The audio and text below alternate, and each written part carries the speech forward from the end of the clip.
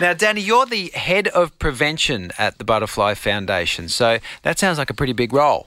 It is a big role. I really feel like I've got the privilege of doing some pretty important work when it comes to supporting young people in Australia with body image and prevention of disordered eating and eating disorders. What are the percentages when it comes to kids who are like Kip and like Jack who weren't overly happy with their bodies? Unfortunately, we found out that over 90% of Australian young people are having some level of concern or dissatisfaction with their bodies. Having some, over goodness. 90%. And that's for young people aged 12 to 18. And some of the stats that you've put together for us here that I'm seeing is like 60% never or rarely ever talk about it to anyone? Yeah, I think that's one of the biggest challenges we have is that there is an element of shame or embarrassment around feeling dissatisfied with our body and obviously communicating that out loudly. It's interesting, though, because when people start talking about it, it becomes very apparent that it is something that everybody experiences. We all live in a body. We all have a different and unique and personal relationship with our bodies.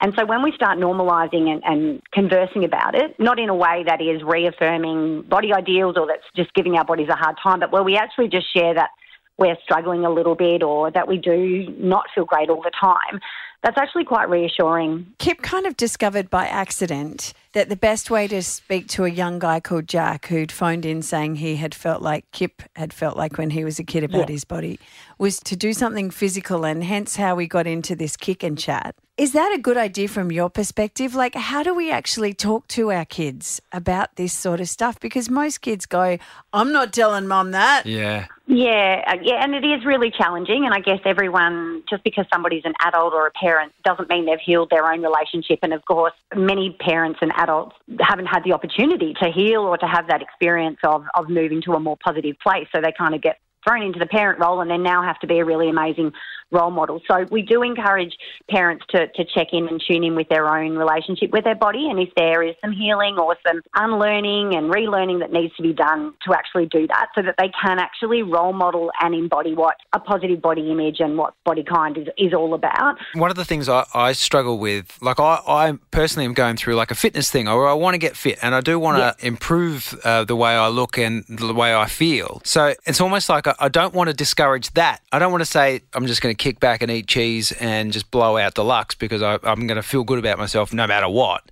So there's that element of going, you can't change the way have you a healthy look. relationship.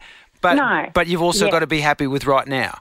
And this is a really tricky one because the whole positive body image movement is in no way suggesting that we want people just to not worry about themselves or their health. It is okay to want to look the way that feels right for you or that feels comfortable for you. We want to make sure, though, that when people are engaging with physical activity, that they're actually not having weight, shape or their appearance the main driver of that. So we can put the front of mind be it that this is about our health, this is about our well-being, this is about our body function, and actually with nutrition, being able to perform at our best in our day, but also being able to enjoy rest days and also enjoy going out with friends and social occasions around food. What we unfortunately have, and diet culture plays a huge part and a huge role in this, is that we're all conditioned to feel that our body needs to be a certain way. There's no grace in ageing or that our body shape can change over time. And I guess when it comes to young people, something that I think parents can do really well is rather than have a commentary around it and rather than have a narrative is just do those things, is have young people see you moving your body, going to the gym if that's what you like, participating in different exercises, making food options and choices that are really nutritious without having all the commentary around it. Offer me some hope here, Danni. Can we change as parents if we see that our children have bad body self-talk? Can that be changed? It can be changed, and I'm living proof of that. I've had a lived experience. I worked in the fitness industry, and I think the reality is I can hand on heart say that it can change. It does take work, and it does take ongoing work. And I guess having a more positive narrative in your own mind, having more kind language towards your own body, towards other people's bodies, to understand that all bodies are good bodies, take the shame and the guilt away from it all. 3 things. Give me 3 things parents can do today.